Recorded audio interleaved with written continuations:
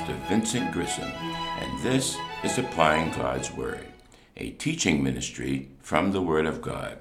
This is study number 95, titled God's Righteous Judgment. Let's begin by reading Romans chapter 2, verses 1 through 11. You, therefore, have no excuse, you who pass judgment on someone else, for at whatever point you judge another, you are condemning yourself, because you, who pass judgment, do the same things. Now we know that God's judgment against those who do such things is based on truth. So when you, a mere human being, pass judgment on them and yet do the same things, do you think you will escape God's judgment? Or do you show contempt for the riches of His kindness, forbearance, and patience, not realizing that God's kindness is intended to lead you to repentance? But because of your stubbornness and your unrepentant heart, you are storing up wrath against yourself for the day of God's wrath, when His righteous judgment will be revealed. God will repay each person according to what they have done.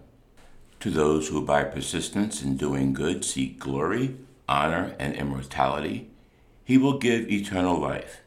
But for those who are self-seeking and who reject the truth and follow evil, there will be wrath and anger. There will be trouble and distress for every human being who does evil, first for the Jew, then for the Gentile, but glory, honor, and peace for everyone who does good, first for the Jew, then for the Gentile. For God does not show favoritism. So after hearing this and knowing what we should and should not be doing, how should we respond to the patience of God? Have you ever thought about what your proper response should be to the patience of God? There are grave consequences for failing to properly understand and respond to God's great patience. There is a limit to God's patience. Many consciously or unconsciously abuse, neglect, or fail to understand the purposes of God's forbearance, that is, His restraint and tolerance. Paul teaches us in this passage how to be grateful for the patience of God towards us so that we do not always presume upon it. Many who take God's patience and kindness for granted fail to appreciate the rich reservoir of His grace in all aspects of our lives. Some of the most empty, misguided, and unhappy people are those who fail to respond in obedience to our most benevolent Creator. The Apostle Paul teaches us how to believe that God's patience can work in harmony with His righteousness. Paul shows us how to submit to God's purposes, plans, and processes as a way of showing gratefulness for His kindness. Paul urges us to act upon His gracious patience as an opportunity to correct, reform, and reinvigorate our commitment. Ask the Lord to help you teach others how to increase their faith, understanding, and commitment to our patient God. Paul teaches us to avoid getting overly confident that God will continue to be patient towards sin. Many continue to ignore or even recognize the fact that God is patient towards us. We are told a reason why in 2 Peter 3, verse 9, when he says, "The Lord is not slow in keeping His promise, as some understand slowness.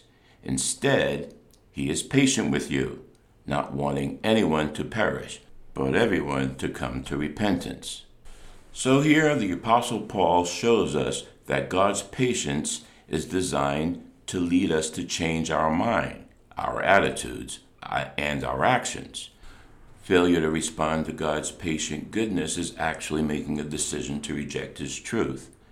Ask the Lord to help you appropriate all the grace He has shown you so that none of it is given in vain. Paul warns people not to try to take advantage of God's mercy and kindness. Too many people presume upon the love of God. They think that a kind God would never send anyone to hell, nor would He judge anyone too harshly. But this is not true. The Lord is bound to stand by His words of justice, truth, and judgment for all without any impartiality or inconsistency.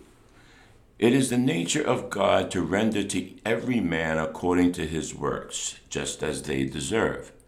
Ask the Lord to help you respond with wholehearted obedience to our just, loving, and accountable God.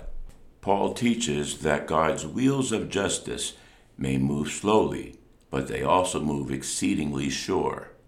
The Apostle Paul wanted the Romans and us to know that God would have a payday in the fullness of time for every human being. So do not think that anyone is exempt from the judicial authority of God's all-watching eyes.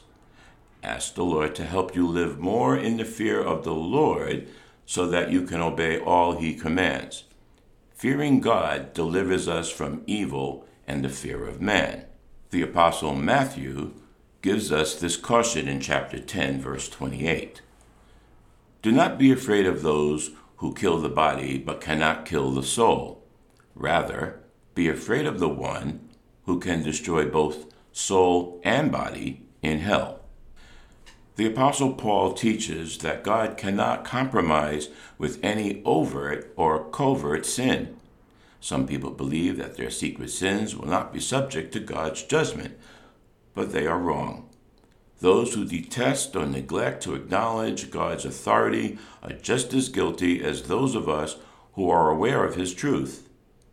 Ask the Lord to help you not compromise your ethical principles in any way, so that you will not have to experience the divine chastening of the Lord's hand.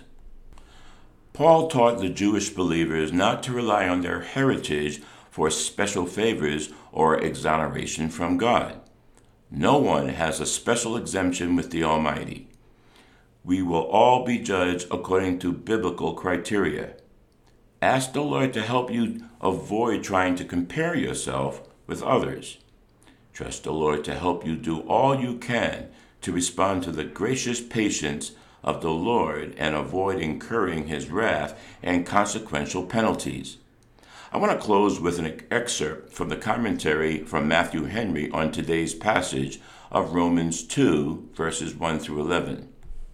He writes, "The Jews thought themselves a holy people, entitled to their privileges by right, while they were unthankful, rebellious, and unrighteous. But all who act like this, of every nation, age, and description, must be reminded that the judgment of God will be according to their real character. Nothing speaks more terror to sinners and more comfort to saints than that Christ shall be the judge. Secret services shall be rewarded. Secret sins shall then be punished and brought to light." So once again, how should we respond to the patience of God?